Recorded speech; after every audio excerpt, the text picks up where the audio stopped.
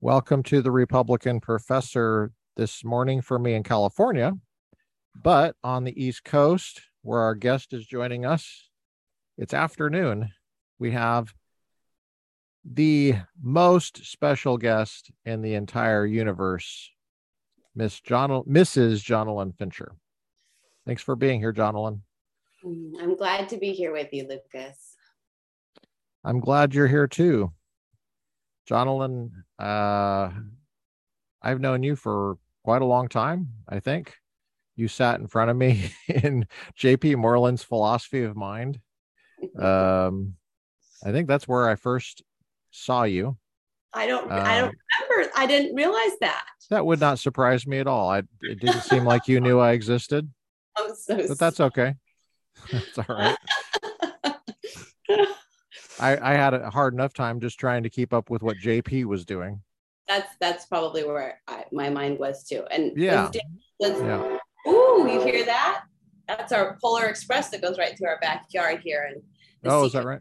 I'm sure. Yeah, I Oh, call her okay. the crossroads. So if you hear that again, that's what you've got going on. That I'm loud. so glad you told me because I thought it might have been somebody in the bathroom. Oh And gosh! I was about to ask, what in the world did you guys have for dinner last night? Oh my word! Lucas, you're so memorable. I'm embarrassed that I forgot you. Was Dale in that class with us? Mm, well, you definitely were not married to Dale at that time. I don't think. I think that would have been in 2003. Yes, but early 2003, January 5th. Um, So Now, I don't think I knew Dale until later. I actually don't think I knew Dale until he was married to you. But okay, so for everybody who doesn't know anything about what we're talking about, we're talking about Biola University. This is the early 2000s in California. It's a Christian school in California. This is a graduate program in philosophy. And so basically, we're a bunch of nerds. We had a class called Philosophy of Mind, which is the one I'm referencing. And that's the one I first met Jonalyn in. I think we probably exchanged some kind of greeting at some point in the class, but I didn't really get to know you until later. Well, we knew each other. Gosh, we've known each other for almost 20 years, and incredible. you've been through some professional iterations during that time. Um, you were probably one of the more stylish philosophy people that I remember. Um, Definitely not what your husband Dale would call a philbot, um, which is a compliment in case anybody didn't pick that up. A philbot is kind of like a robot that only talks philosophy, and I forgot that term. He used it so much. analytic philosophy is a specific kind of philosophy where if P then Q, and necessarily this and possibly that and blah blah blah. Well, anyway, philosophy is great training. I don't mean to disparage it. We had JP on this podcast actually, so the professor we're talking about was on. That's fantastic. He's awesome, but we had a great time. And Jonalyn is the latest iteration of her professional life is as an artist. And what I love about your journey as an artist is that I think I have a book that you gave me 10 years ago, I think. And you inscribed it, which is why I know how when you gave it to me, because you're one of those kind of people that will write handwritten cards with uh artistic, well, to me it feels like artistic handwriting, calligraphy kind of. I'm not sure if that's your real handwriting or if you meant to do that, or but I think you date it too. I'm hoping you did because I think it was 2012 you gave me that book. Yeah, I always And, date the inscription, so I'd be okay. surprised if it wasn't a date. I didn't bring it out. I should have. It's in my office. I had it out, but I forgot to bring it over here. But yeah, it's called The Artist's Way. And now I only bring that book up because it seems to me that that was around the time that you started thinking about becoming an artist. I don't know if that's true or not, but it seems like you were already well on your journey. So you are now a painter and you share your stuff on social media. And I'm constantly, I mean, I've been amazed for years. It's been years that I've been amazed. So that's how long you've been, at least I've thought you were good. Now, I don't know if I'm the best judge, but I think I'm a pretty good judge. But I've just been amazed at how it seemed to me that this girl that was sat in front of me in philosophy of mind, you know, uh, decided one day, I'm going to become a painter. Now, I don't mean to make you sound robotic, but it was almost like you were just having your biscuits and your tea or whatever. You're having your espresso and you were looking, I don't know, you're looking around and you're like, I want to paint that. This reminds me of that scene in Legally Blonde where they like kind of are teasing Reese Witherspoon's character for I don't know how many of your listeners even watch Legally Blonde, so hopefully this isn't falling on deaf ears. You're dating yourself. That's considered an old movie now. No, it is an old movie, but well, my students wouldn't even know what you're talking about. Well, that's okay. In this scene, she's blonde and she's also brilliant, but she's kind of an airhead too. And her professor looks at her and says, I think you just woke up one day and decided, I'm going to become a lawyer. And it's reminding me of what you're saying. But the road to painting was not that easy at all, Lucas. Not at all. Yeah, I bet. I can't even imagine. I cannot even imagine. So what was it like? What do you remember the moment that you thought you wanted to become a painter? Well, that's so interesting to look at. It's so much clearer in retrospect. So when I got pregnant for the first time, we miscarried the baby. And that was really the beginning of us opening ourselves up to the possibility of starting a family, because we had been married for 10 years and traveled and spoke and wrote books together, my husband and I. And so a baby was very interruptive to us. We with our philosophy training and arguing skills evaluated if we should even have a child. We decided to we had Finn, my oldest. Oh shoot, I'm not supposed to say his name. Okay, I won't say my second son's name. His name's already out there, but trying not to say their names as much in public. So our oldest really changed me. Even at the very beginning, he was really colicky and difficult. He didn't sleep very well. But something happened. It was like a little switch got turned on and I started to paint, which is strange because you're sleep deprived and you're crabby and you're trying to figure out how you're going to do all this. We were at the time living in this 120 square foot cabin in the Rocky Mountains. It was three dogs, one cat, me and Dale, and our sweet little oldest son who never slept. And I started to paint, and it wasn't like all of a sudden that's all I wanted to do. I painted, I think, once a week. It was my special time to start painting. And it wasn't very good. I didn't share it, certainly. Didn't share it publicly.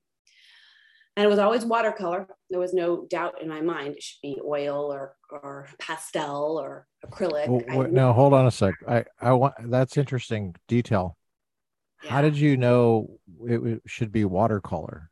Well, I didn't know. I didn't know why. I just did it because I had watercolors. I had the paper. So one of the biggest hurdles in doing any art is getting supplies and investing. That usually stops a lot of people. Where do I go? What do I get? You usually need a guide, but I had that already. So I had done watercolor painting just as like an amateur. I had minored in art for the first year at University of Virginia. I had always taken art classes in high school. I remember distinctly my first watercolor class around age 10 when I was just delighted at the sunset. It was atrocious, but to me, it was wonderful, this power paint had.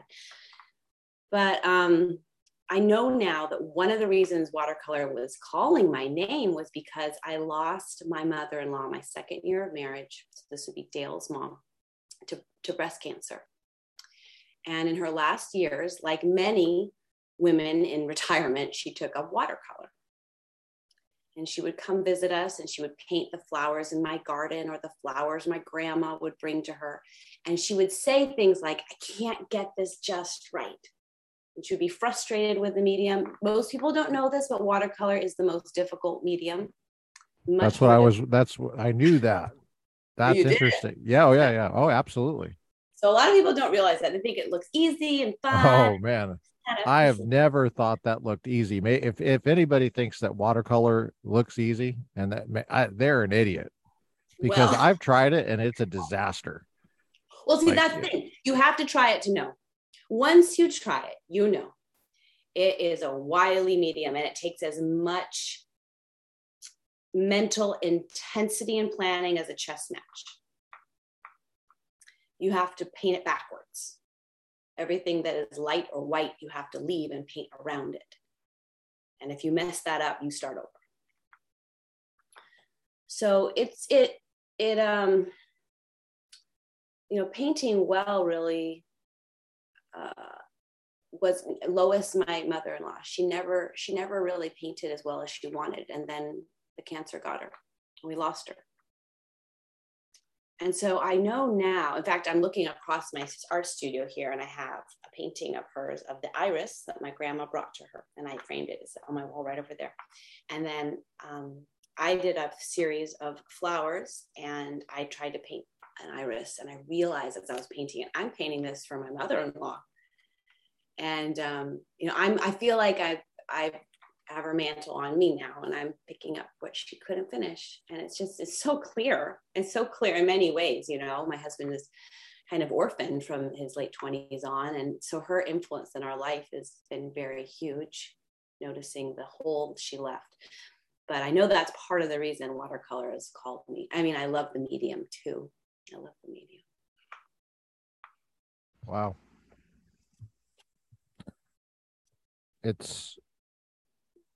I don't know what to do. I don't know what to say on that one because it sounds. It's heavy. It's hard. Yeah. But it's meaningful. That's one of the ways you grieve. You integrate the people you've lost and what good they offer you. I mean, she wasn't perfect by all means. She was a terrible monologuer. And sometimes we just feel like throwing her out the window. So she wasn't like this angelic person, but she had so much good sense and so much faithfulness. Love and faithfulness can overcome a multitude of sin. And she was that. She was so faithful, such a good mom to my husband. And that's part of the reason I have such a stellar husband is because of this woman. So to be able to honor her like this is a real privilege. Oh, no. I would have never guessed that that was the impetus behind watercolor. Now, how long was it? Well, first of all, can I ask you really quick, how is it that you had the supplies again? You had the supplies? Yes, good question. Because most people don't just have, when they're trying, if most people probably are thinking, I want to be an artist. Which supplies do I have around? Oh, I have watercolor. I mean, I wouldn't have those kind of supplies. Okay, so how did you have that? It's very important to explain the shoulders I was standing on. I didn't do this in a vacuum. My mother is mostly Mexican, Spanish, and French. She is a calligraphy artist. So from a young age, I'd watch her do art, and she also taught me how to watercolor. She's not particularly strong at it, but she has the basics. Growing up, my Mexican grandparents really helped raise me, especially in the early years. And I knew that my great-grandmother was an oil painter. I still have her oil box. It's right behind the computer. And she is Spanish, from Spain, and she painted oils. And I've seen her work. They're on my grandparents' walls. So I have art in my family tree. And I had a mother who is an artist. And so growing up, I was always given different art supplies because I showed an aptitude for it. And I was encouraged to do it. I think they sent me to 1 or 2 classes over my whole childhood. That's okay. I mean, I'm grateful for those 2. And that's why I had a little travel set of watercolors and the watercolor paper. Those were all gifts from my parents. And I would often paint on vacation. I would it was like the only time I felt permission. Painting is very frivolous in the world of Christianity and in the real working world, where you're like, come on, you can paint, but that's a hobby. It's not going to make you any money. What are you thinking? So you, as a practical young woman who was very serious about my commitment to God and trying to make a difference in this world, I would never have picked up art or watercolor unless all the other work was done. And that was only on vacation time. So I would paint maybe, I don't know, 2 tiny paintings a year. I mean, I still have them. They're really bad, but I still tried. And it's such a wonderful thing to be able to call your work bad. I still paint bad paintings, ugly, awful paintings. They're just worthy to rip up. And that's part of what it means to be an artist, is to paint terrible things and beautiful things, and to know when they're terrible and when they're beautiful. Can I go back to those classes that you took? Where did you take those? It was a little community offered class in Whittier, California. It was just a small little class. Was it on a college campus, or where was it? Elementary school. I mean, I was only 10. Oh, okay. I didn't know you were that young. Okay. Yeah, my first watercolor class was about 10 or 11. And then the second class, I took a lot of classes in high school. I always opted for the electives of art. So my Christian high school, and then my secular public high school, I took art there. And I won contests in high school relatively easily that I entered. So I knew I was good. My mom pushed me to enter and win contests as a very, very young girl, but I'll save that for another discussion, because that's another ball of wax. And then in high school, I went to Pasadena Art Center, which is a very well-known, highly regarded art school in Pasadena, Southern California. And they had a high school 1-week oil painting class. And I went to that, and we had live models. I remember it was really exciting to paint people who were posing for you. They had all their clothes on. So I think they did that. It would have been even more interesting if they hadn't, but they did. Of course you had to add that.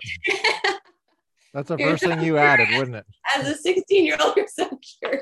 As a very like, wait, hold on. Is this lady secular? Who is this person? What's going on here? And you swoop right in there with that. They had all their clothes on. Well, and now half of the people listening to this are like, oh, thank God. I was like, what are we getting into here with this lady, this watercolor lady? They should know that between my 2 watercolor parts of my life, I wrote a book on female sexuality. So these things are not quite as taboo or scary. What's the name of your book? Ruby Slippers. Okay, I'll put a link to that since you mentioned it. Yeah, that's great. Yeah, cool. Pasadena Art Center, huh? In high school. Yeah, now, you didn't have to qualify though. I mean, anyone could take it. Anybody that did. So in other words, they didn't see you and see your painting and then say out. That's right. They didn't know to say out. And then, they're coming in and they're like, okay, let me see. All right, you can go. That's right. In the art world, that's called juried. It was not a juried process to enter. So that was oil? Yes. Now, did you get enough experience with oil then that you thought, okay, I'm done with that? No, I love oil. You still do it? I would still do oil painting if I wasn't a mother. Oh, really? Yeah. It's very messy, and it's much deeper of a commitment financially. It just takes more out of you, harder to set up, harder to break down. I did watercolor because I can do it in sometimes 15 minutes. And that's all my boys. They're 12 and almost 7. They're really intellectually aggressive, and we home educate them. So I have these precious pockets of time. In fact, you should feel so cared about, because I'm giving up my painting time to talk with you today, Lucas. And it's one of my most precious things, but this was worth it to be able to hang out with you. Yeah, well, I'm honored. You asked me. What kind of painting time do you put in over the years? Like how has that devolved and grown? What is it like now? And what did it start with? And how did you negotiate that? Well, I have a really fantastic partner and husband. Dale is really supportive. So I used to paint once a week for 4 hours, and I didn't see a lot of progress. It was just more of an outlet. And I would just get books at the library, sometimes take little like college classes. When was that? Like how many years ago was that? How old were you? So yeah, that was like, so when my son was born, so he is 12 now. So it was 12 years ago. That's a nice and easy way to date it. And so that went on until my second son was born. And then I saw another leveling up in my commitment. I took a amazing watercolor workshop with a man named Andy Evenson. And in that class, he helped me see what I was missing. And he said, you have to get your brushes wet every day. You cannot improve. And he said, no one has time to paint. Everyone says, well, I don't have time to paint. It's like, I don't have time to paint. This is my job and I don't have time to paint. You can just get eaten up by all the marketing and all the competing and all the elbowing out and the social media and the blah, blah, blah. There's just so much to destroy this really set apart time to paint. So I took his challenge. Was he a professor or was he a professional?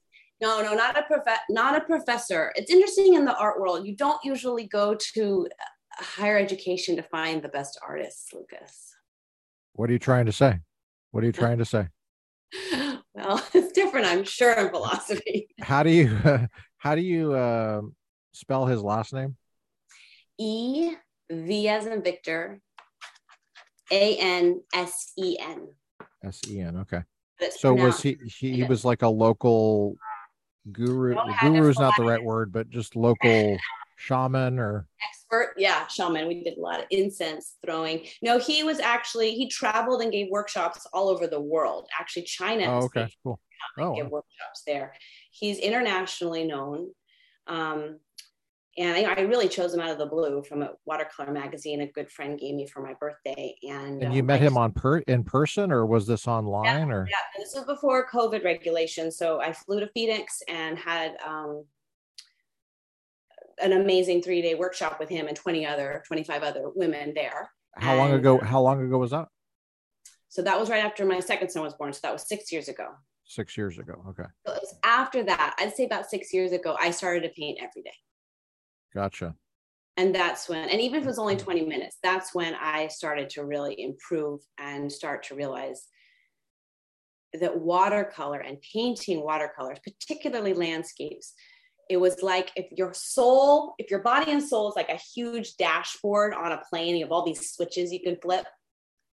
It was as if watercolor painting flipped on the majority of the switches. It just turned all my abilities on that had been sort of by the wayside while I was a speaker and a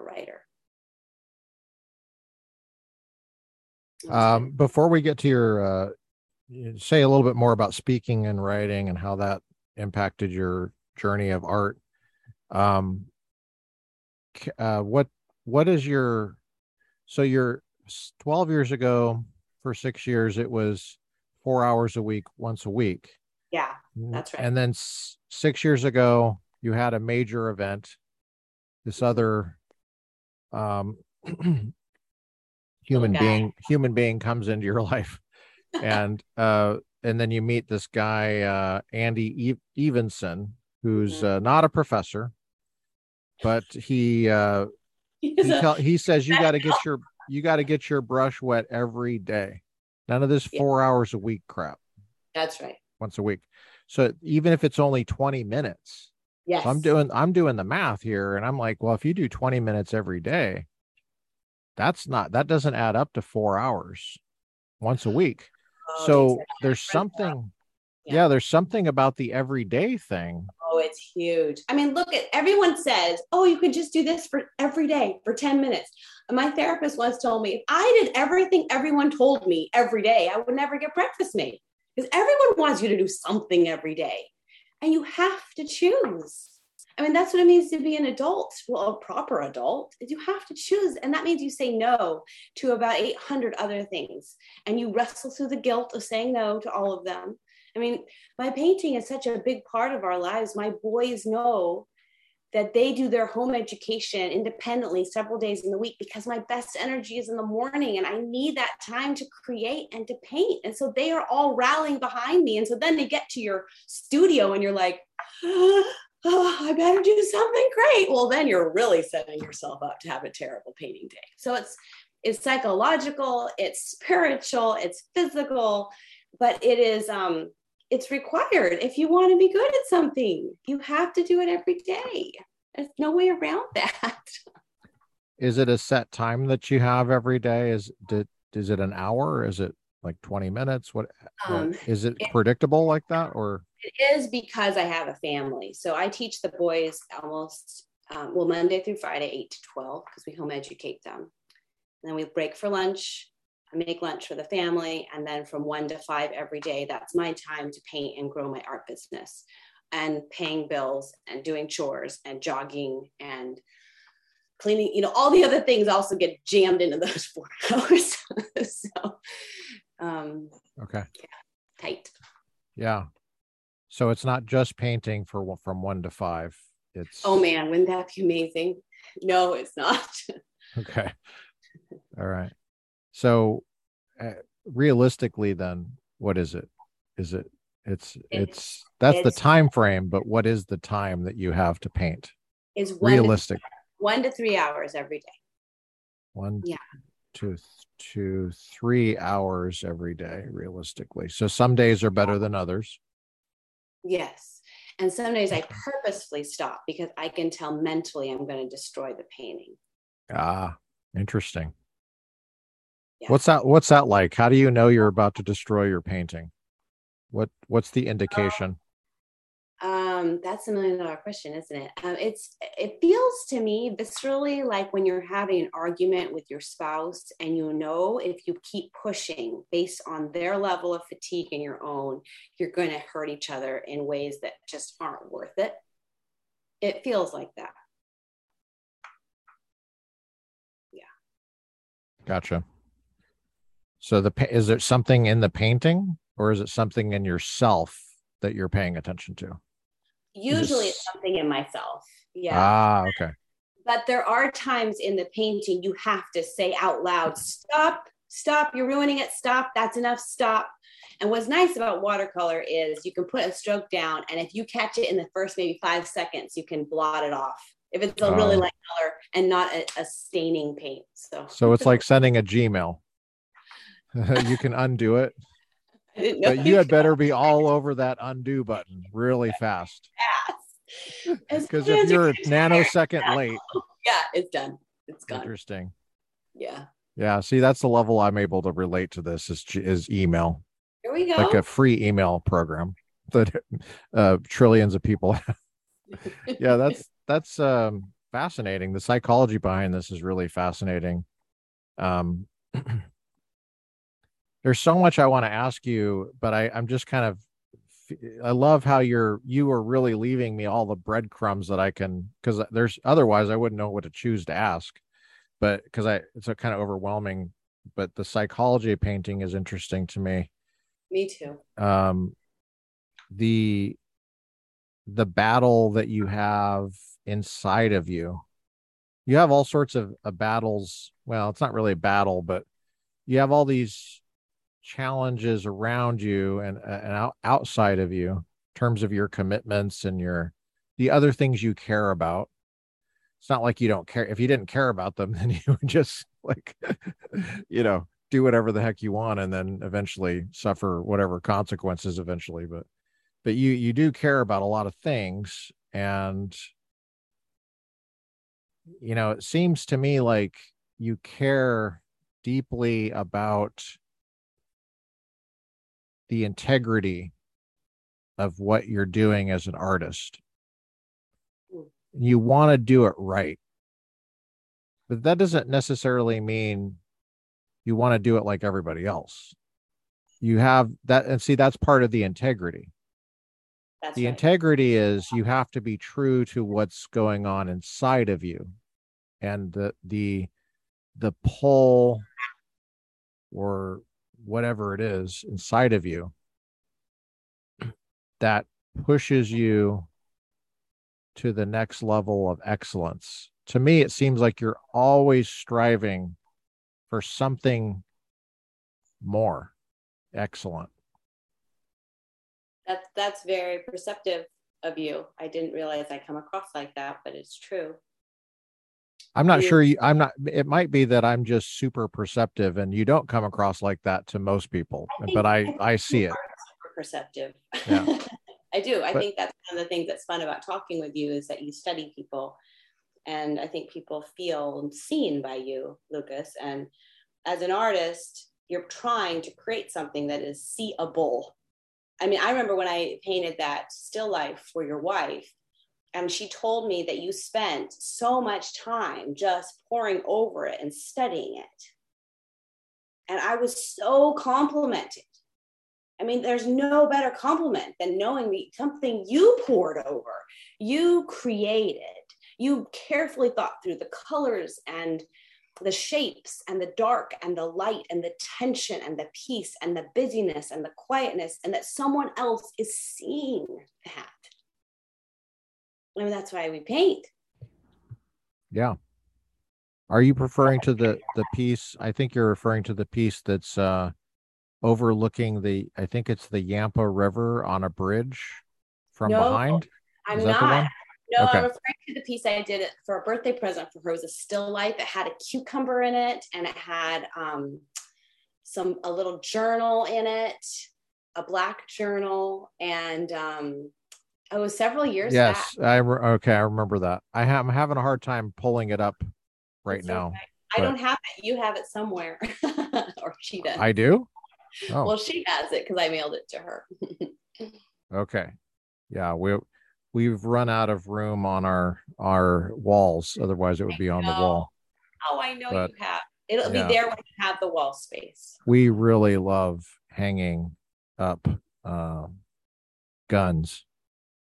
That's Just great. kidding. No, we have like a bunch of paintings. We have nowhere, no more.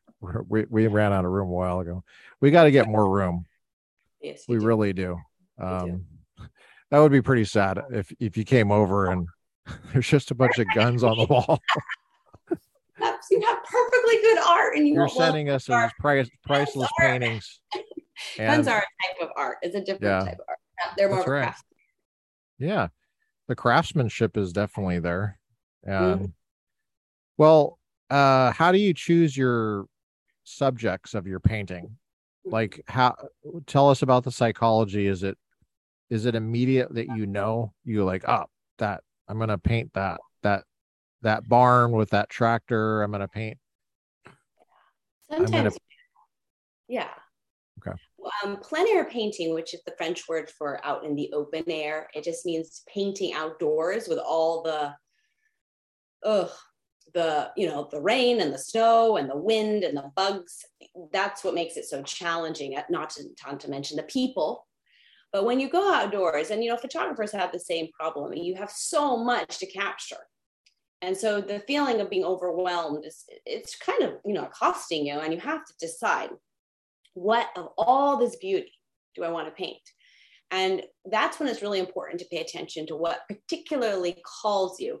And that you usually know that pretty soon, but then you start to get your mind gets in gear and it starts arguing with you with your emotional response. Well, that's not going to work, or they're all setting up over there. Maybe I should paint that. And oh, I painted that last time, it didn't work, or I'm not good at rocks, or I can't paint that tree. And then you have this really debate as you're trying to set up and paint something. So that's what makes landscape painting, really challenging work. But I have an example, because sometimes you can talk about this stuff, and for the people listening, they'll just have to go to, my website or my blog to see my work. But I can show you what I mean. Or go to the YouTube, and then There we from go. there go to your website. Yeah. Yeah, watch the YouTube and you'll see it. So this is a painting I did on site. So I was standing underneath the scaffolding, and then there was this church. I could barely see through all the scaffolds. And then this was almost completely blocked. And these were blocked as well by the scaffolding. So I had to move my head around. And this is a painting of a church in Portsmouth.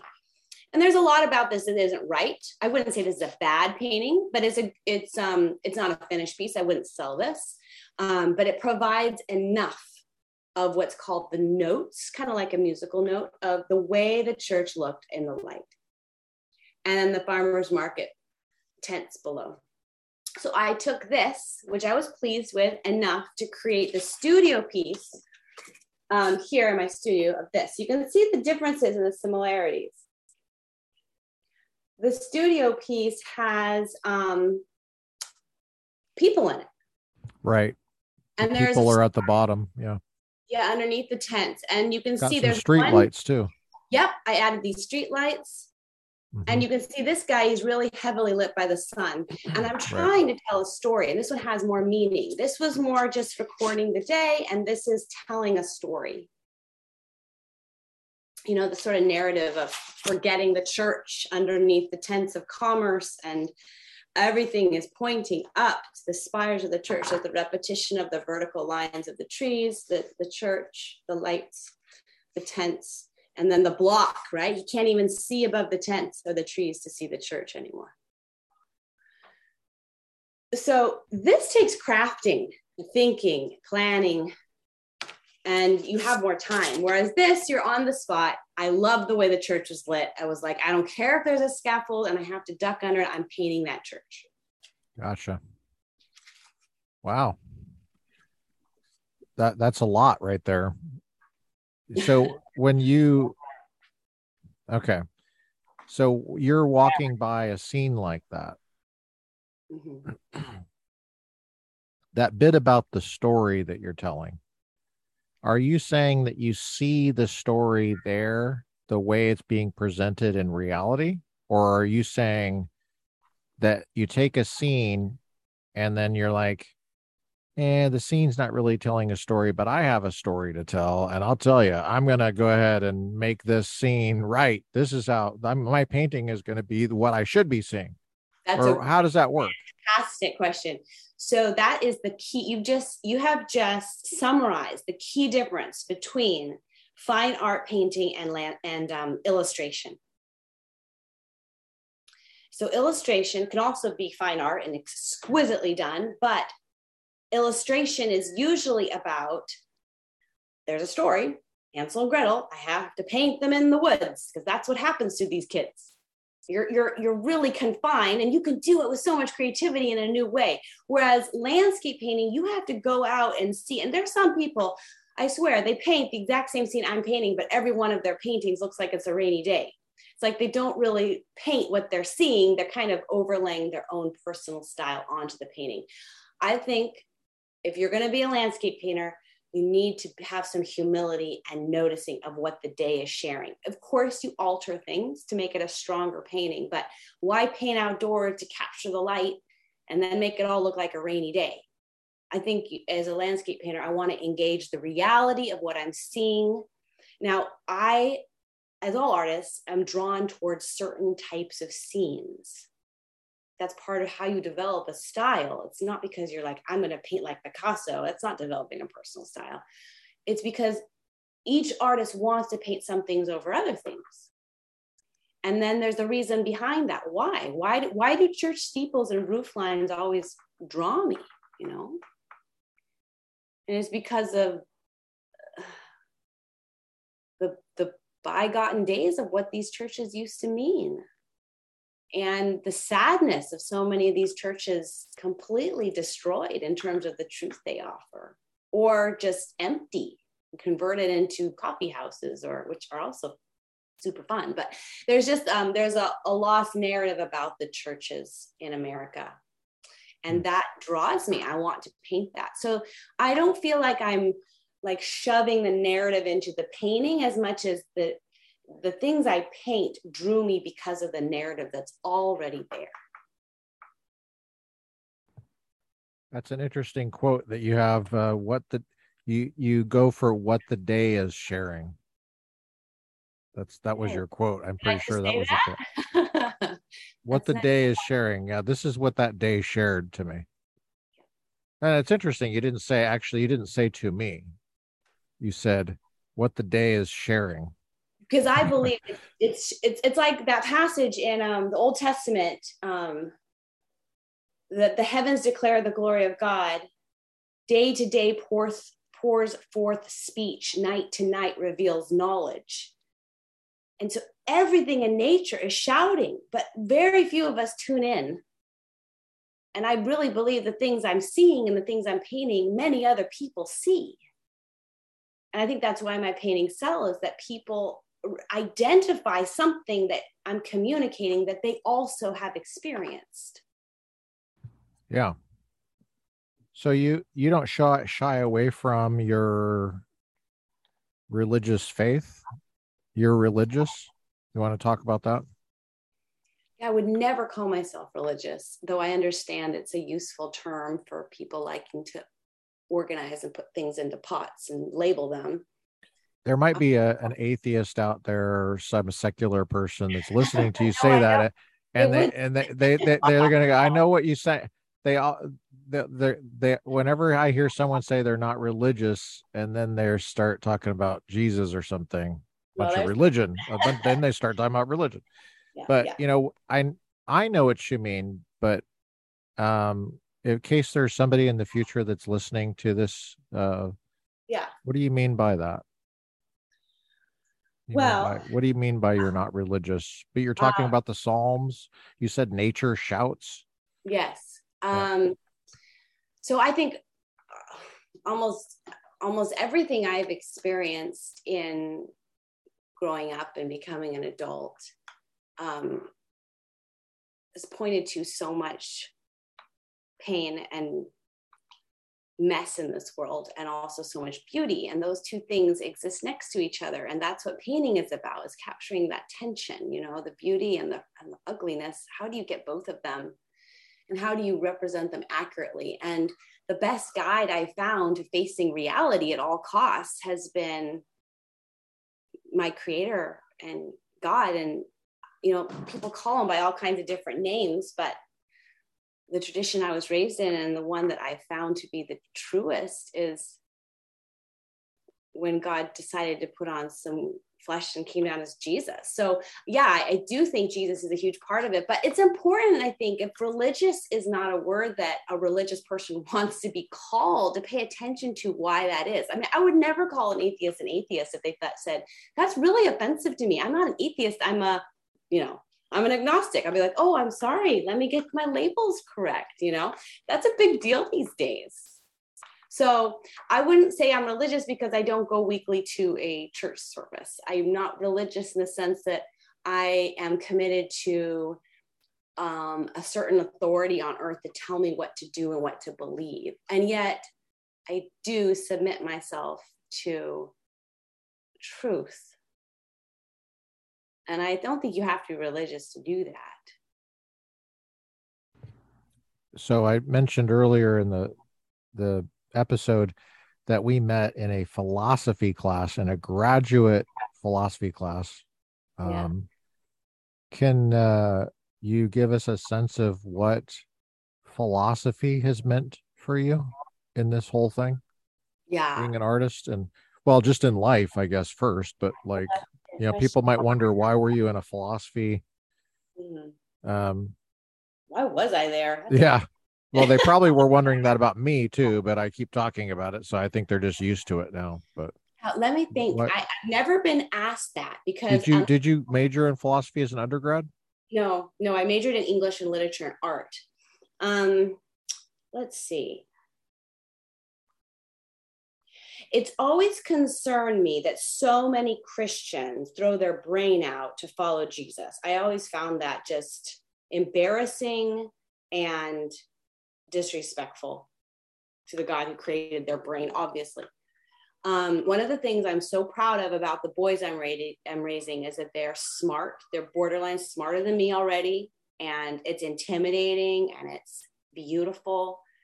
But I hate the tradition that's so thick in religious circles that says you don't need to think, you just need childlike faith. I don't believe childlike faith is in the Bible. I believe Jesus calls for childlike humility. I think God wants grown-up minds, which is why the best scientists have always been followers and lovers of God. So I went into philosophy because I wanted to ask my own questions. And I wanted good guides. I went to the University of Virginia for 3 years and got two degrees. I majored in two different things. And I really was such a poor education.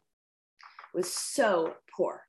Really? It wasn't because of grade inflation, and it wasn't because I didn't work hard. It's because so many of the people there were smart and they knew how to work the system, and they didn't care about learning. Hmm. And this is back. Talking about the students, or are you talking about the professors? Students and some professors. The corruption was already big enough there. You could tell some professors, they were much more concerned with their own reputation than they were with teaching well. Not all of them. I had a few good ones, but I was very disappointed. I went there, I considered the number one university at the time, public university at the time. And I was so disappointed by my classmates. They didn't care about learning like I did. I mean, I don't mind being called a nerd. That's okay. But please, if you don't care about learning, please do not come to a liberal arts university and pretend you care about learning. It just destroys your seminars. People would brag about like, oh my gosh, it's the second week, second month of the semester. I haven't even cracked a book yet. Oh my gosh. I was like, oh, you guys, this is what you're bragging about. It was like, it wasn't sexy to study. It's the same now. It's worse. Oh yeah. So then I went to Talbot at Biola University, and I was surrounded by all these mostly guys who actually wanted to learn. It was so refreshing.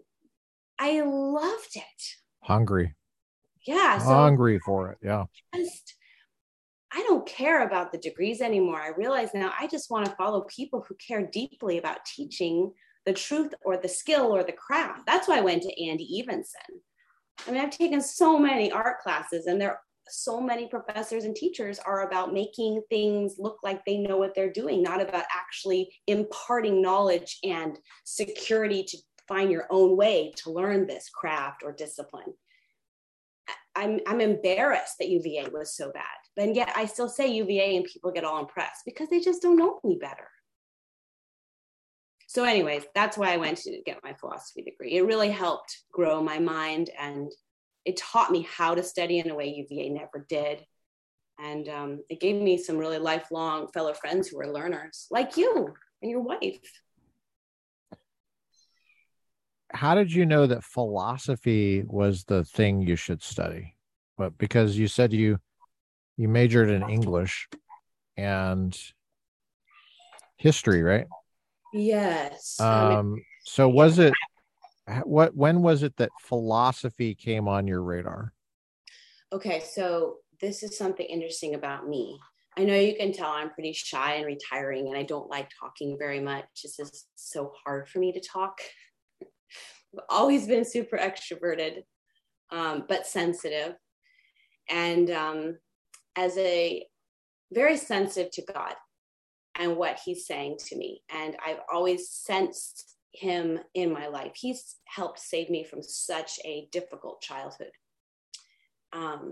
It gave me a lifeline through some really dark years. And when I was 15, starting my junior year, I was always a little young. I decided I was going to go to a public high school for my last year.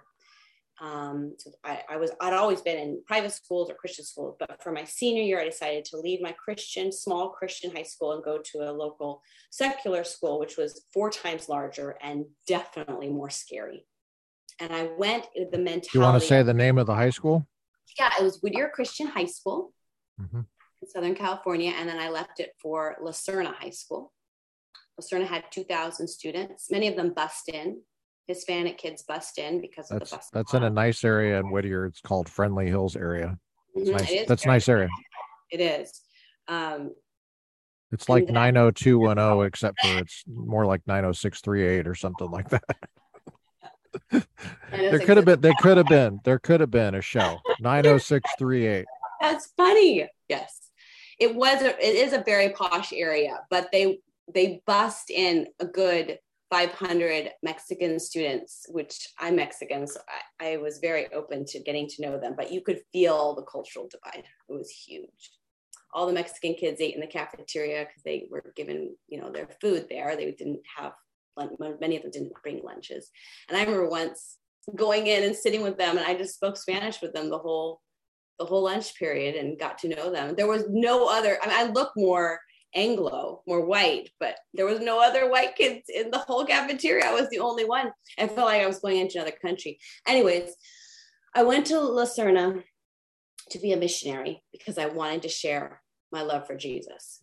And you have to see how odd that is. I mean, it's odd even looking back 20 years later. I'm like, what was I doing? I mean, that's my commitment to God, and my love for Jesus was so strong. I really So you were at Whittier Christian, and this is your junior year, right?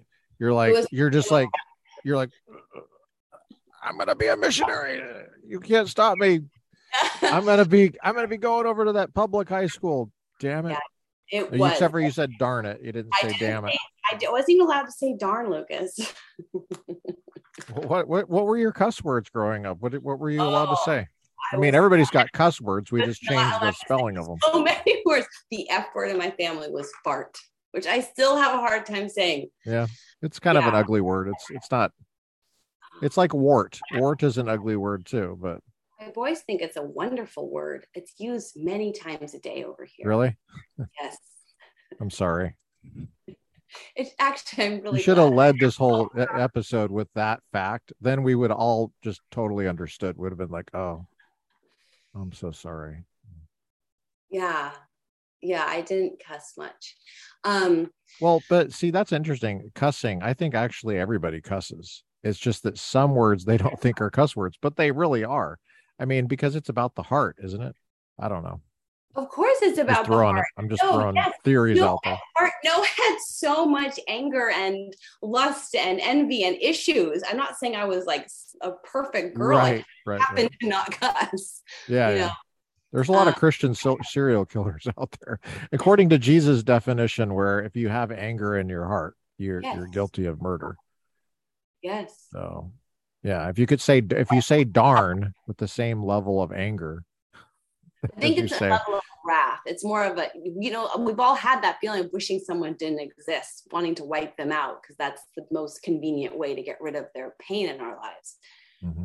And I definitely felt that. I mean, we all have. So you became this missionary. How did that go? Was that fulfilling to you? Being a senior in this public high school, and did you feel like you really were a missionary? I did, Lucas. I did. I remember starting a women's Bible study there, and several girls meeting Jesus for the first time, atheists, agnostics, just sort of like nominal Catholics, friends of mine, and it wasn't just a let me like save you and convert you. It was like, these are my girlfriends I hang out with in school. And they all thought I was a little weird. They would admit that later in the school year. But I could tell, I found my niche. I found my people in drama. I did a lot of acting, and our plays were really popular and well known. And at the end of the year, they crowned me prom queen at the dance. And I didn't even know what a prom queen was. You were prom queen? That's kind of like a big step. How did you go from, well, first of all, who are these people, these secular people? Like that, you obviously were out of the box as a Christian, right? And then they just now know you. They just now meet you. So how did you go? I don't know how it happened. I don't know how that happened. I guess someone stacked the ballots in my favor. I actually think that was. Do you think it was? I can't say it because they'll take the video down. Well, never mind. I'm not going to say the word because there's censorship on YouTube if you say certain words about certain processes that get officials into office. Not even kidding. The words that start with EF. So I was going to make a joke about that. The censorship. It's preventing people from even seeing reality. It's horrible. You can't find all the. It's actually I will just say that it's satanic. I guarantee you it's satanic because the lack of being able to talk openly is characteristic of all of the darkest regimes that have ever existed on planet Earth. And that's not an accident. They take away freedom of speech, which in turn takes away the freedom of thought. And they take away the freedom to defend yourself with firearms or any kind of weapon that you would use for self-defense. Innocent I don't mean offensive use of a weapon. Self-protection. I don't mean terrifying people and making people feel afraid. And You There's mean like the father who's in his home in a terrible part of the neighborhood who has an intruder coming in, has no firearm to protect his wife and children because someone in Washington decided that it was appropriate to remove firearms for self-protection. And this yeah, person has to wait for the police. and in public too. And in public. Yeah, and in public too. It's a little bit harder to cash out the public carry stuff Yeah. because it's not private space. Um but yeah, in public too. That's what I love about this recent court decision. We're recording this in July of 2022, and there's a recent court decision that overturned really severe restrictions on, people say restrictions. I don't know if I don't think restrictions is a good word. They overturned the discrimination that was allowed by regulation. That's a great way to put it. Very clear, Lucas. Yeah. Well, it just allowed so much discretion for individuals' personal biases to determine whether you had a right to defend yourself in public. And there was no objective standard, like you had to prove really subjective to somebody's subjective standard. And really probably what was happening was there's a bunch of corruption. Absolutely. Like only people that could pay to have those secretly could pay. That's right. Would have those. And it's not like Donald Trump has a better reason. He had a concealed carry permit. Why would he? Well, he's a billionaire. Well, that's the thing. If you felt that you have personal staff to protect you all the time, you don't right. need to bother with these things. Well, it's never poor people that get them. There's not any poor people, and they live in danger. They're actually the ones that need them. That's right. You know, the people that are taking the subway and they're there and they have this job and they're in the middle of the night. Donald Trump doesn't have to take the subway. That's right. What does he need a concealed carry for? Really, he's in his limousine. Exactly. Anyway, so it's such a moralizing action is to say, yeah. I treat anyone who doesn't have the luxuries I have as if they're unworthy of protection, of protecting themselves. Mm-hmm. It's so, I mean, talk about like caring about the most vulnerable. If you really care about the most vulnerable, you should be 100% behind protecting people's right to bear arms. How does someone like me able to go out and paint in the fields all by myself unless I have a sidearm to be able to know if somebody comes up behind me, I can protect myself. I can't fight them off. I don't even care if I have like a little pocket knife. That's not going to do anything. You have to honor people's complete inequalities of strength. And the only way to level that is with a sidearm. But you know what? Carrying a sidearm with open carry in Colorado, the West, the crazy West, the place where Yellowstone's filmed, was just as scary as walking as a Christian onto that public school campus as a 16-year-old and thinking, I'm here to share Jesus. It was just as scary. It was the same scariness level as walking into Walmart in 2021 without a mask. It was the same level of scary. That feeling, I'm a minority. Everyone around me thinks I'm wrong, scary, foolish, probably stupid. And I have to simmer into the deep identity I have in knowing that what I have thought about in the quietness of my room and my heart and my prayer closet with God and the people I trust, that this is truth and this is right and this is light and this is hope. And I'm a huge people pleaser. Obviously, you can't become prompt me without being one. But to be able to stand firmly, completely against the tide. I mean, well, Jesus said this is what would happen. You know, they're not going to like you. They're not. Let's unpack what you just said, because I think some people are like wondering what just happened in the conversation. We were talking about you becoming prom queen. Then all of a sudden we started talking about the Second Amendment. How does prom queen have to do with and then it seemed like you mentioned Colorado all of a sudden, and people are maybe wondering where you live, and you know. Yeah. And then you sounded like you said you carried a gun when you paint. And so that, you know, now it's like, and you're going to Walmart. Wait, hold on a second. What's going on? So I think I'm keeping up with what you're saying. And the reason I'm keeping up with what you're saying is because I've I've been hiking with you in Colorado, and um, there are mountain lions on that land. and Yes. I've seen you were in front of me for a period of time on the hike, and I happened to see that your shirt raised up a little bit, and you had in the small of your back, I think it was in H&K 40 caliber Smith and Wesson, so, and you had a firearm. You're packing heat, and I happen to know that you're well trained and you take that privilege, right, responsibility very seriously. I say privilege with the same oomph as I say right, because in the Constitution, the right of habeas corpus, the word isn't right, it's privilege. And it's just as much of a right as everything else. The privilege of habeas corpus, the privilege of the writ, it's a right. And a lot of people misunderstand what the word privilege means. Privileges or immunities, the word is in the Constitution. It means this has some teeth. That's what it means. There's a lot of misinformation about that, but of course it's not flagged. It's not flagged by YouTube though.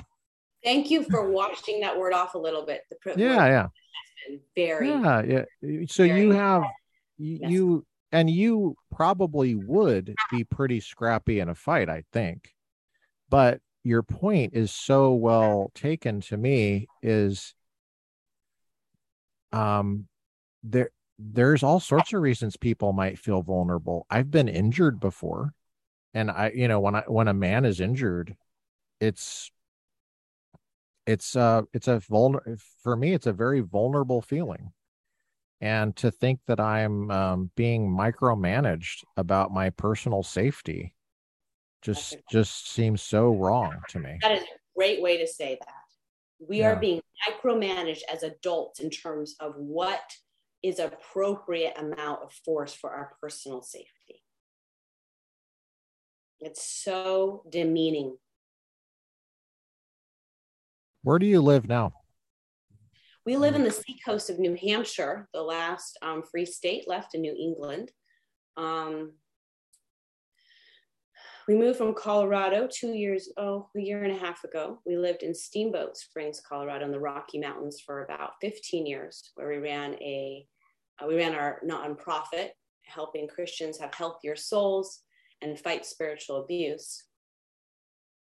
And before that, I lived in Los Angeles, where I was terrified of guns. And I thought, I was so certain the police would always be there to help protect me. I thought my mace and my purse was enough. Oh, I didn't know that. Well, maybe I did and I just forgot. There's been an evolution on your view of the right to self-defense. Oh, yes. I was terrified to take a self-defense class to learn how to use a sidearm. I actually went to the sidearm class. It was like a 5-day class, pregnant with my oldest, and I was terrified. I went to my gynecologist, make sure, is it okay? The baby's not going to be hurt? Because we had to fire so many rounds. She's like, oh, they'll be fine. The baby's going to be great. So you can see me in the class, my little baby bump, and firing these, and in people's minds, a woman pregnant firing a gun is like, my head's going to explode. But the reason the baby's safe is because the mother knows how to handle a sidearm. I mean, that's part of why I was doing it. Because I'm a good runner. I could run fast. I always thought I could outrun an assailant, stupidly. But now with a baby, you can't jog along with a baby on your hip and run away. It made so much sense to me. If I'm going to be a good mother is a mama bear. And a mama bear as a human has to know how to handle a sidearm. Wow, that's a great quote. Mama bear. You've seen you've seen mama bears in real life, right? I have seen mama bears on my front porch. When you lived in Colorado. Yes, we had mountain lion and bear. My son was whittling wood and a bear snuck up behind him while he was whittling. He was so terrified, poor kid. He wouldn't go outside and whittle wood after that for years. They were very curious. Did you say that you were open carrying a firearm into Walmart in Colorado? No, it wasn't into Walmart. I only would open carry for a little while. I couldn't handle the social pressure not to for very long. It took so much mental and emotional preparation. But I would open carry a sidearm when I had girls' night out late at night in Steamboat Springs or in Denver, any place I was going to be by myself with females who, like, to me, always are projecting vulnerability, just how they're dressed. And I'd carry concealed or open. Okay. So did you say you carried openly in Denver?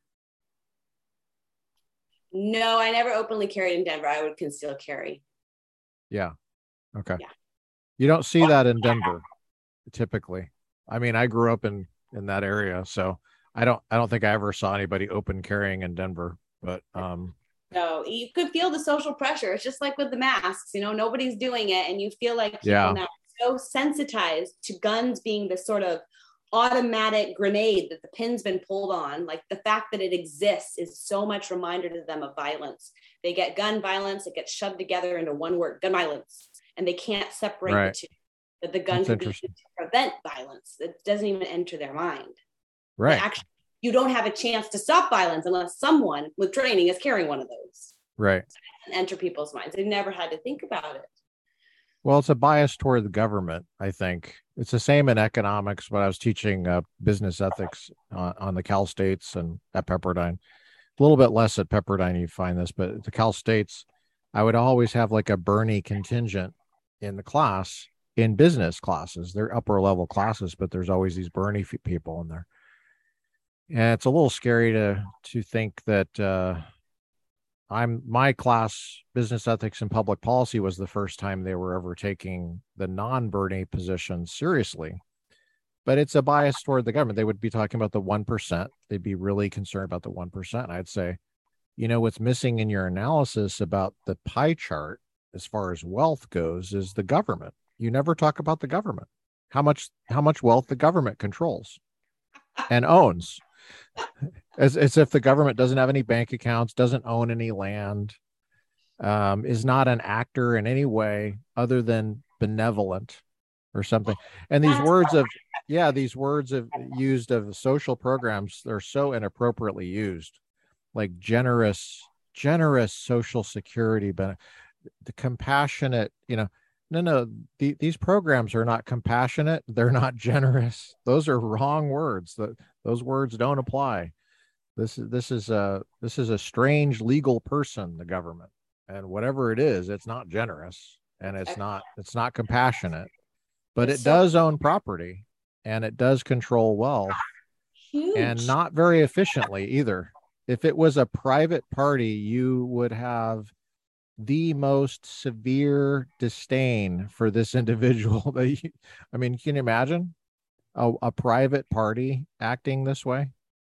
I But of know. course, if this private party had nuclear weapons, you'd watch what you were saying, right? well, well, actually, I agree with you. I think that's a really good analysis of how the bias towards government being capable, efficient, knowledgeable enough to fix these problems. But when I think of sidearms themselves, the only time people feel okay with sidearms is when they're in the holster of a Yeah, of a cop, right? And they see that's the kind of what I was going for. yeah, I thought so. Yeah, But I realized because I hate seeing a sidearm. I hate it. I hate seeing it on my hip. I hate seeing it on my husband's. I hate seeing it on people in public, open or concealed carry. I hate it. And I know why I hate it. This is the thing. My emotions don't dictate my gun policy because the gun itself is a red flag saying this world is screwed up. Its very existence says the world is screwed up. Its existence on my hip says there's someone out there with his mind or her mind bent on evil, and this is all I have to help protect me from them. And the existence of it is so terrifying to people who live in their matrix world of this is great, everything's okay, the government's going to take care of me, the police are right there, the police wave at me, the cops are good in this town, we're in a safe area, the firemen are handsome, we're good. It's a jarring splash of cold water in people's faces, and it isn't mine. But my discomfort shouldn't. My discomfort should not then drive me to shut my eyes to the reality. I use the same thing when I paint. There are things I have to paint 3, 4, 5, 6, 10 times. The discomfort shouldn't keep me from producing something beautiful. The discomfort can't be in the driver's seat. That's what children do, or dogs. I like the point you made about gun violence, the term. Oh, Uh, gun violence. yeah, yeah, yeah. One word. Gun violence, a term. It's never used of police officers. It's never. That's what I mean by it. There's a bias toward the Oh, government. It's oh, never that's, used for police officers. It's never used for the army. I was gonna say the military.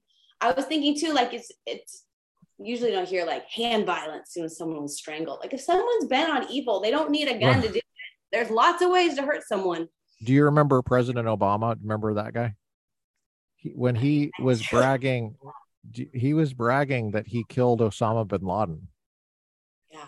You never heard it reported that there was gun violence. It was, but it was.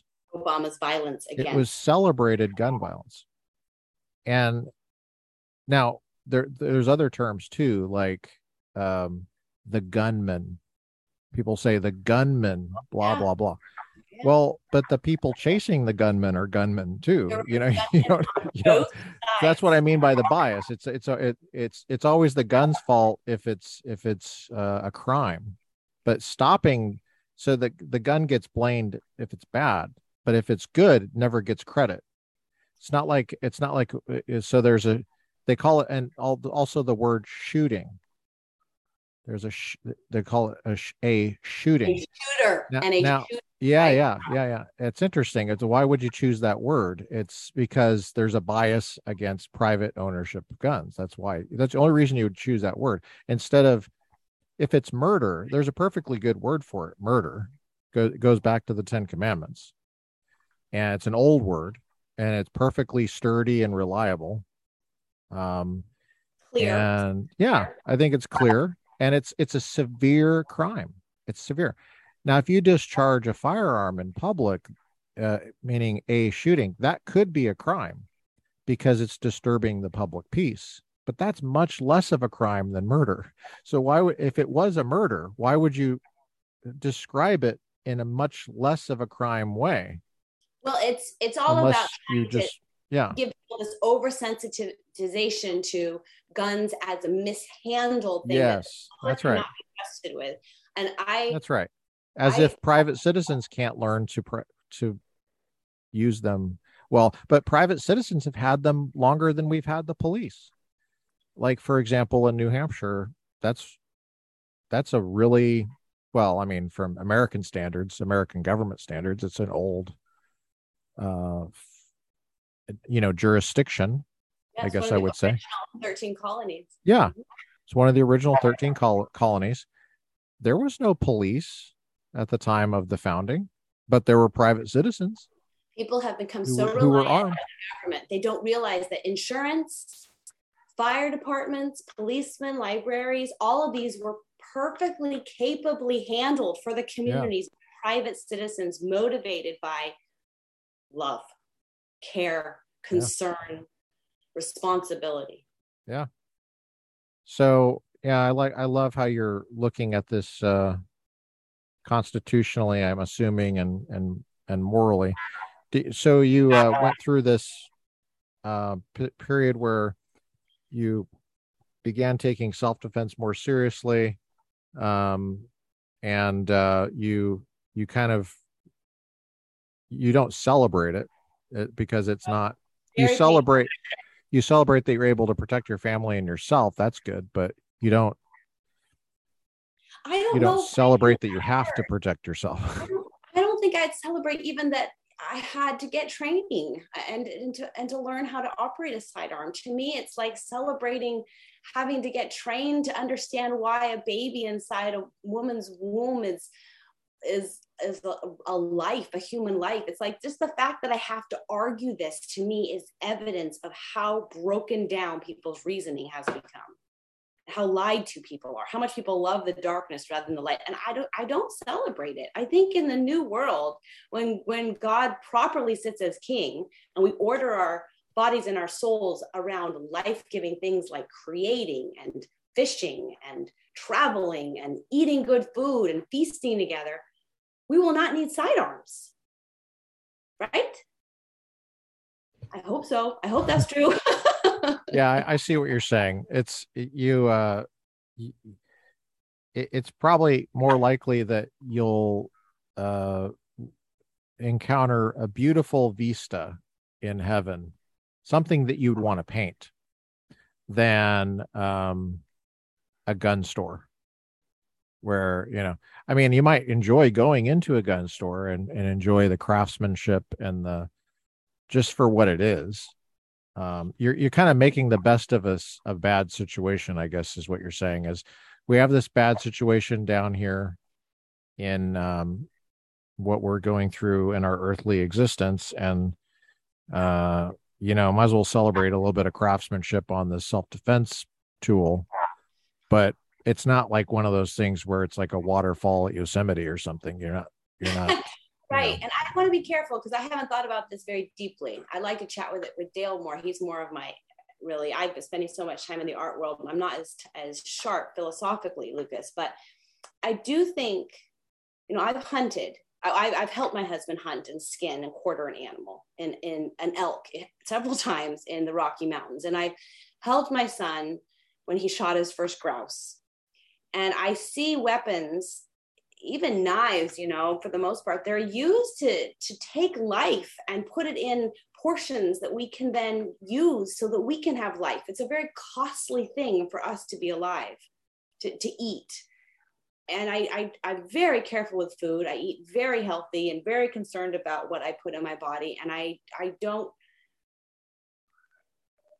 don't know. I don't know in the new heavens and the new earth. Will we shoot and kill animals? Will we hunt? Will we eat meat? I mean, some people can't imagine paradise without meat. And then I think of all the people who are sharpshooters and archery bowsmen, and they're really good with aiming and like they love precision.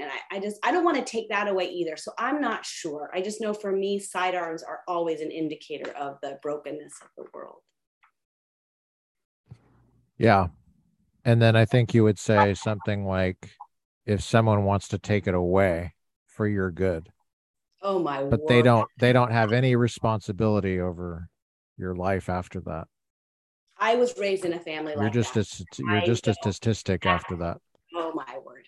I Um, know exactly where that that's leads. worse, is what you're saying. Oh, it's so demonic. It's evil. It So is. it's worse. So the gun on your hip, Oh, yeah. you don't celebrate, but it's having that is better than not having it. Oh, yeah. You're creating a system where people are completely vulnerable and then praising yourself when you come marching in on your white horse to rescue them. We know this. We know this from dysfunctional families. Any therapist worth their salt would say, you're setting up a situation for people to fall and then congratulating yourself when you come in bringing a stretcher. Wow. How dare you? How dare you think you're so noble? And it's a savior complex, man. It is super ugly and unattractive, and it is dead wrong. You're pretty outspoken, and you're a small business owner. Do you have any kind of trepidation by that? I mean, your work is awesome. Anybody could tell your work is awesome, and I want you to show some more of your show us some more of your artwork in a second. But do you? I have a deep respect for anybody that has a small business in America. Small business is the backbone of our economy.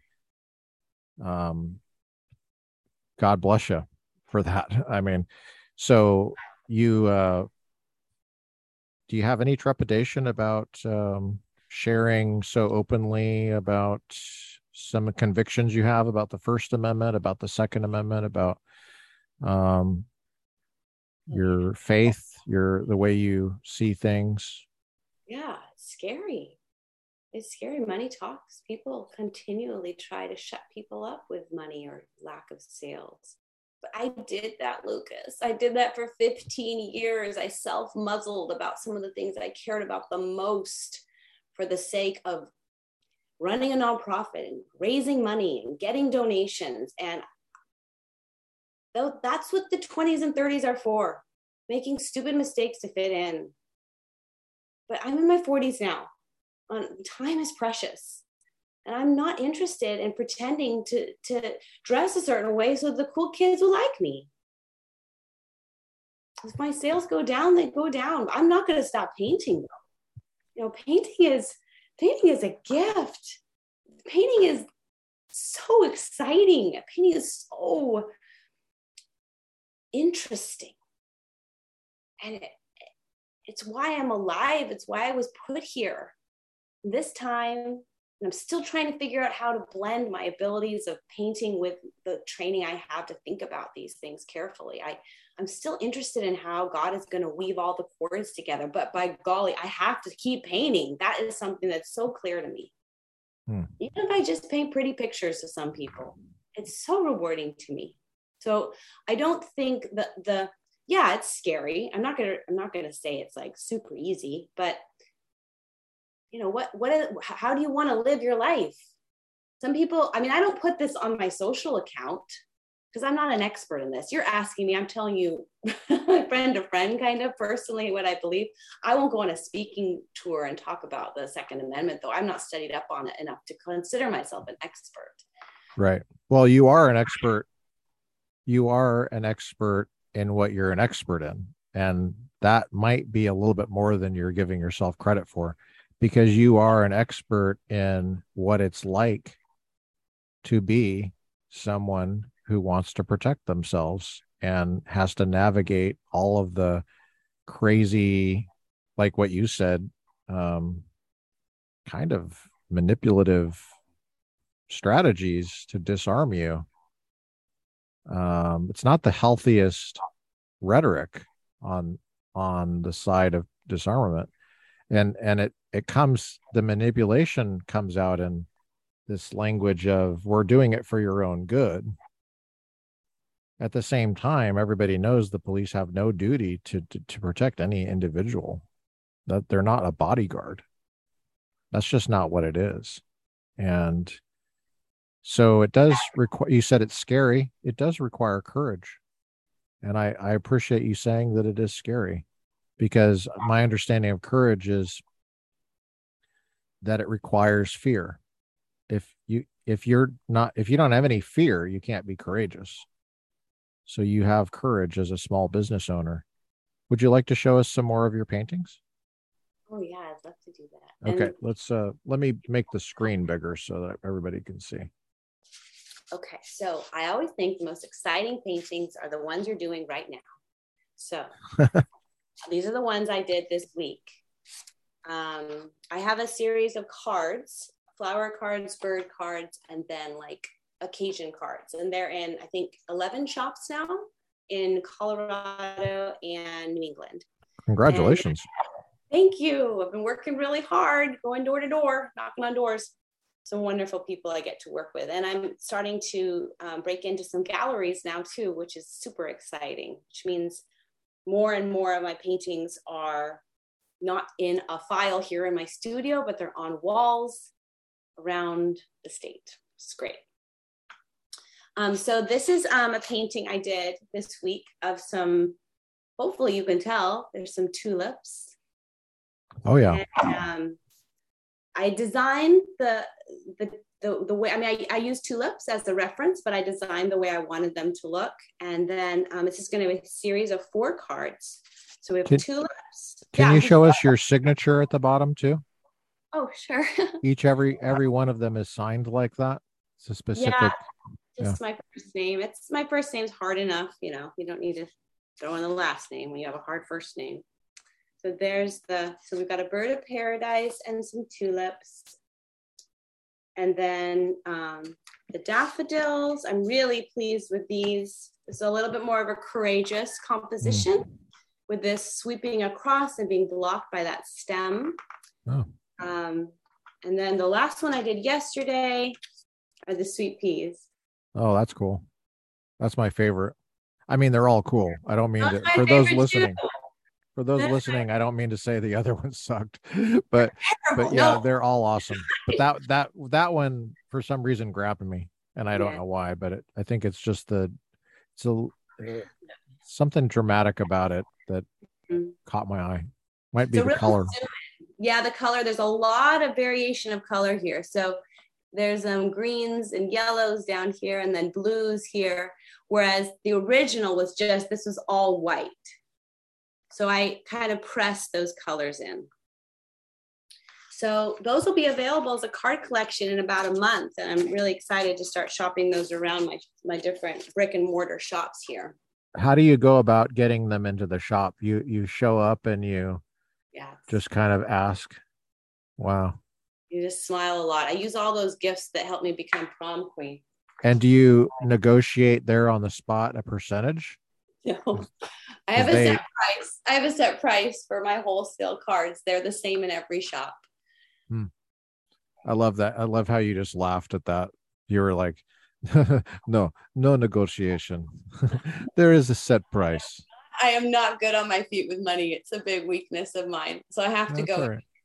prepared. Yeah, I don't know if that people haggle. I don't. I have no idea. I Yeah, probably do. I just don't. I'm just one of those who can't do that. I'm not skilled gotcha. that Do you way. have like a form that they can sign there on the spot, like a contract or something? It usually involves a lot more back and forth of emails and phone calls. There's places I've called 15 times over years and they still haven't given me a chance. Wow. And you persist. That's cool. It Wow, took, that takes a lot right there. That yeah, I there's mean, some tenacity. just in addition to you put all this work in your painting, and then now you obviously don't paint every single card. So is Oh there a no, way that you can? I print them all off. So I'll take something that's this big and I'll shrink it down to about 4x6 size. And a lot of people will purchase them and frame them. Um, and that's great because they can have a really inexpensive piece of art on their wall. It's small and it's a nice way to share What do your you way. would? Yeah, tell us about your theory of art on walls. I think there should be a lot more art on walls. I don't know why. It always drives me nuts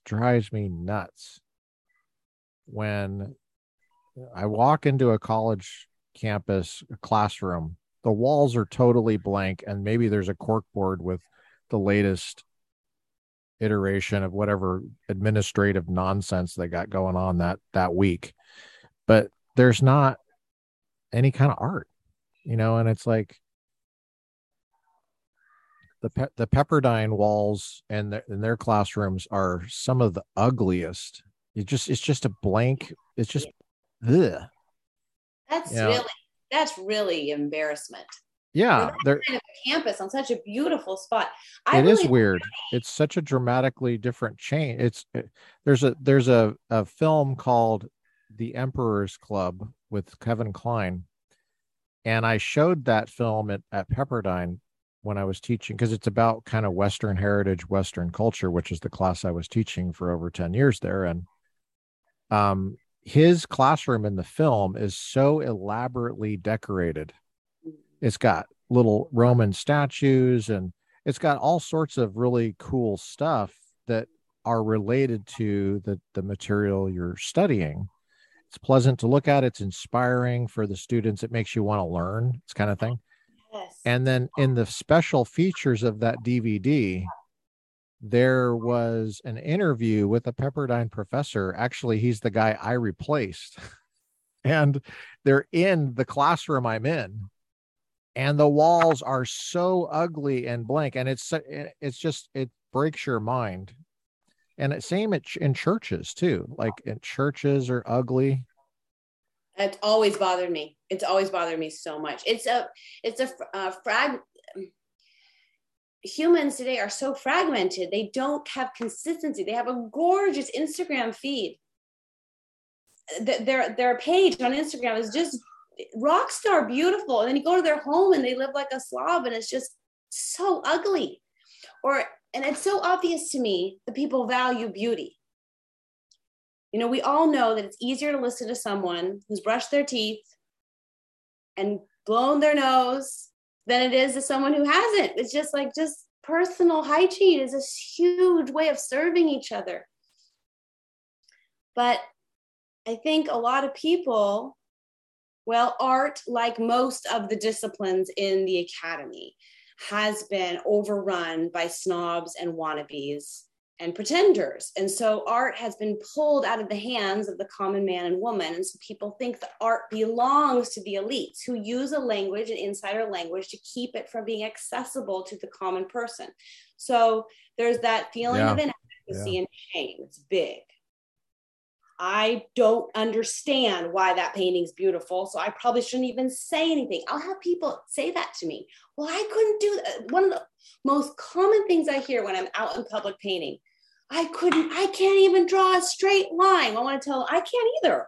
I'm terrible at drawing straight lines. You don't need to be able to draw a straight line to be an artist. Who told you that? Who lied to you? I mean, I don't say that. I just keep painting. But there's this instant inadequacy. Like just notice the art. Just notice what they're doing. Stop referring back to yourself. Is it purely subjective, the quality of art? No, absolutely not. Art has rules, just like running a 10 meter, whatever, 5 meter, 1 meter, whatever. Art has rules. That's a popular misconception, in other words. Oh, it's the elites. They've done it so that they can control everything.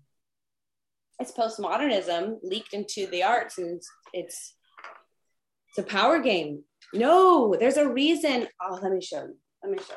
Here, take this. No, I'm not saying. Let me make my screen bigger here. Okay. So this is a painting. It's a plein air piece I'm particularly proud of. I did it last month. If I asked you, what is this painting about? Are you asking me? Yeah, go ahead. Tell me, what's this painting about? Give me on the spot. 3 words. What's it about? I would just say it's about the shoreline. It's about the seaside. Great. Maybe it's about independence because of the guy that has a boat and he could take that anywhere. You're on to me. Okay, so this painting isn't about that lighthouse or the lighthouse residents. Those are images in the background for those listening. It's in the background. It's much lighter in value than the boat or the rocks on purpose, because I'm guiding the viewer through the painting as a path. The point of the painting is the darkest. You always know the darkest and the lightest, if you're a good painter, are the places you want the eye to rest. So the rocks are the darkest and the lightest. In fact, if it was just cut off here, that would be an interesting painting. We've got the line of the sailboat and then the line of the mast. It takes you to the horizon and hopefully back around again.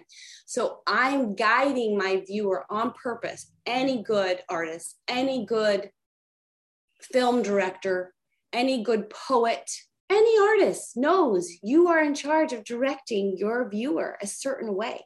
And if you don't, some people would say, who don't want to do the work, well, the point was not to have a path, to show how in our lives as humans today, there's no path. Like, okay. Well, or you were just really lazy. How come those are indiscernible from each other? Now, how do people know that that's not just, it is subjective, but that's just your subjective values?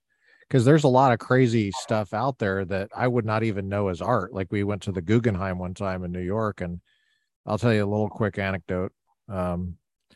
Short story long, we were going up. No, just kidding. I just love saying that. We were going up the Circle. It's a Frank Lloyd Wright building, Ooh, Frank Lloyd Wright, supposed to love him. But I was, it's a cool building, I guess, but the exhibit is like a spiral up, and we got to this thing that looked like a construction zone, and it looked like it looked like it was kind of a pain to bring all that stuff up. It looked like an alley you'd see in an alley. And so I went and I asked for my money back because when I paid for it, I said, am I going to like this? And they said, yeah, you are going to love it. I said, is this high quality art? What am I paying for? They said, it's high quality art. It's the best. And I said, okay, all right. We have a verbal contract, so you'd better deliver. And I paid with my Visa. Well, I got a full refund because I said, that's not art. And I said, I want my money back. And, they gave me a hard time about it, but they gave me my money back. Good for you. Good for you demanding it back. But you have this kind of a clear view of what art is. Can you define it for us? Or I'm not trying to put you on the spot. I'm just interested in if you have a putting me on the rough. spot because I'm not sure I've ever been asked that yet. You know what's interesting is I have this philosophy side and I have this art side, and it's very rare that they get to meet. They've never met in public yet. This is the first time, Lucas. So if this flops, I'm just going to blame you because it's your idea. You can. You can totally blame me. Off the top of my head, can I define art? Well, I want to say it has to be a big enough definition to take in all the types of art. So, you know, a performing artist is called an artist. So you have the music, you have theater, you have, you know, formal like fine arts. You have architecture. Sometimes people consider that, you know, an art form. And then there's so many things that can take an art form. I think that you have to have, at the very least, as we learn in philosophy of religion, a list of family resemblances, things that maybe not every single piece of art has, but a majority of them have. And I think I would start there because art is a human creation. It's not something that's a natural kind. Though I think, you know, everything God made, you could say is his art form. It said that's not very helpful. You know, we're using stuff he already made and reconstructing it. I probably would make a distinction between art and a craft. People use the term broadly, sloppily, to say, oh, did you see that? You know, this hamburger is a work of art, you know, that kind of thing. I think I would probably try to tighten up the word art in my definition to include just those things I'm talking about, that list. I think it's oftentimes applied, kind of contrasted with science, but you'll see the College of Arts and Sciences, and they're kind of put together, and then you'll see arts and crafts. So it's interesting I just was curious to see if you've ever thought about it. I know you're a thoughtful person. Are you a feeler on the Myers-Briggs, or are you a thinker? I'm a feeler. Are you? Yes. Wow. And you were a feeler and you went into philosophy. Wow. I was an unusual one there. Yes, you were. Only female feelers in the whole program. Yeah. That cared about fashion. Could have fooled me. I mean, I know that but you mentioned you were writer and speaker. How did that impact your art stuff? And does that come into play at all, those skills? Oh yeah, they're very similar. Even if you just have an audience of the one shopkeeper, you're trying your best to explain an idea to them, the idea that your art is something they will make money from if they carry it in their shop. And when you're defending the truth and the beauty of Jesus's message, you're doing something very similar, even though it might be to an audience of, 5,000. You have to be very careful with your words and practice. You spoke to audiences of 5,000? I have. Wow. I mean, I know that, but it's for the audience, Yes, I have. Yes. I'm going to say that emphatically. I have. Yeah. Yes. Yes. Cool. We didn't talk about your speaking time. How long did you do that? How long were you? 15 years. 15 years. What would you say the biggest audience that you had was, and the smallest audience, just to get a sense? Or what was the average size? Probably 250 to 500 was average. I did some of the larger crew events, I think, and at Biola events in the thousands. I mean, I want maybe 5,000, maybe. No, there were bigger audiences than that, because it would be an audience because that was when they started to do more, what did they call, virtual events. So I did something for MOPS once with Dale, and they satellite shared that with MOPS all over the world. So I know that was a really large audience. I don't know the numbers. Do you get scared? Do you get scared going on stage with that many people? Absolutely. Total butterflies in your stomach. No one would know, Well, why do you do it if it's so scary? Is there anything worth doing that doesn't have a little bit of fear in it? So now you're kind of, you're now it's private studio. Your work is, by yourself, and then you have to get up the courage to go talk to this manager to see if they like your art and if you can come to an agreement. Or just as scary. Yeah, I bet. I know you're running out of time. I think actually you might be out of time right now. So we want to honor that commitment that you have with the other important things going on around you. Any And more questions you feel like are lingering, Lucas? We can go 5 more minutes. I'll be okay. um, I guess I would like you to talk a little bit more about your speaking and writing. The writing is also a solitary process. Do you plan on doing more of that? Well, I never stopped writing. You I never am still stopped. writing. Oh, okay. Still writing. Still writing. I do keep a blog at my website. So Tell us. jonalynfincher.com. Still find that my writings. I did a series on friendship this year on what makes a good friend and how to be a good friend, how to break up with friends you need to break up with. So using some of those philosophy skills in the service of relationships, which is a big deal to a feeler. And then every post is illustrated with my paintings. So I am still writing. And yes, that is very solitary. And painting is also very solitary. I really relish it. I didn't realize how much I love being alone. Wow. Now, are you an extrovert or introvert? I'm an extrovert. And you spend a lot of your work working alone. Yes. What's that like? Does it get to the point where you're like, okay, I want to go to that shop because I want to talk to somebody else? Yes. Yes, it does. I don't have a lot of energy at the end of my day because I've been alone so long. Wow. It is You a don't get energy from being alone. I don't. Okay. I get trained. I'll be more energized from talking to you than I will been painting by myself. Cool. Yeah. So thank you for filling up my fuel tank. Well, I'm really happy to hear that. I'm an introvert, so you'll be exhausted after this. I always am. But it's worse with some people than others. Actually, introverts can get their tank filled by their friends.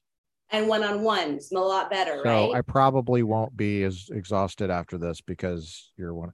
Jonalyn, I just had a thought to my. This is an interesting thought. I think I'll share it with you and I guess everybody. But it is weird to me. It's interesting. It's not weird in a bad way, but it's every once in a while you look around and you wonder who your friends are because you mentioned friendship.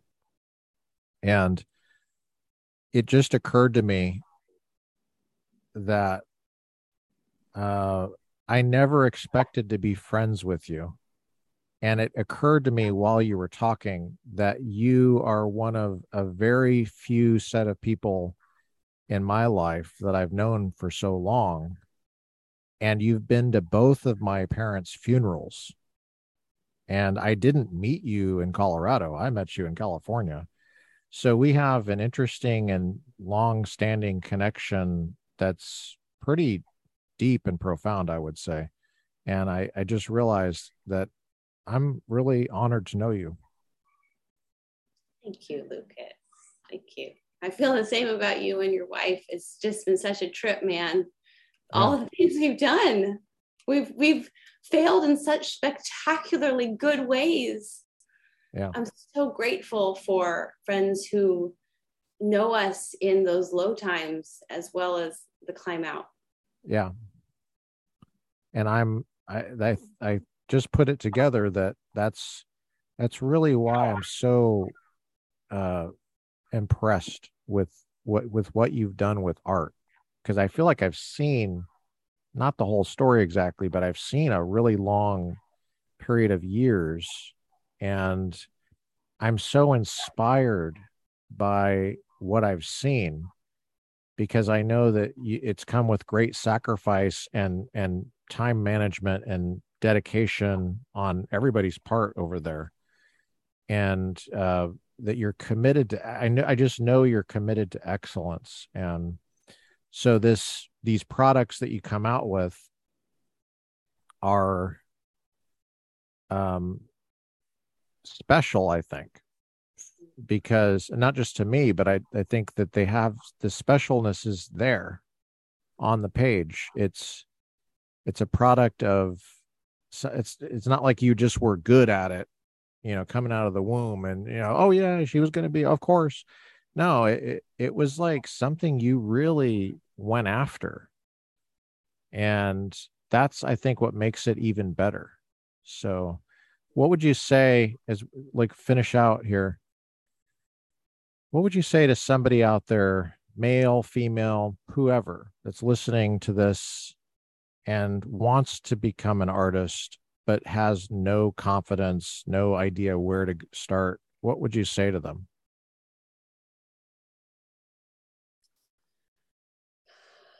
Is I there any would hope? yeah, Is oh there any yes. good Oh, news? no, there is a lot of hope. I say some of the most frustrated artists, and they talk about this in The Artist's Way, the book I gave you. Some of the most frustrated artists get right up next to creating art and they spend their whole life skirting the edge of it. They become book agents, or they become gallery owners, or they become assistants to an artist, and they never listen to the voice God put in them to create something with their voice and their flavor and their touch. And I'd say you cannot become an artist without someone in your stand, front row, giving you standing ovations every time you create I almost cussed, a really crappy piece. You have to have someone there in your stand. If you know you can have someone there cheering you on, it doesn't have to be your spouse. Mine, I'm very blessed, it's my spouse.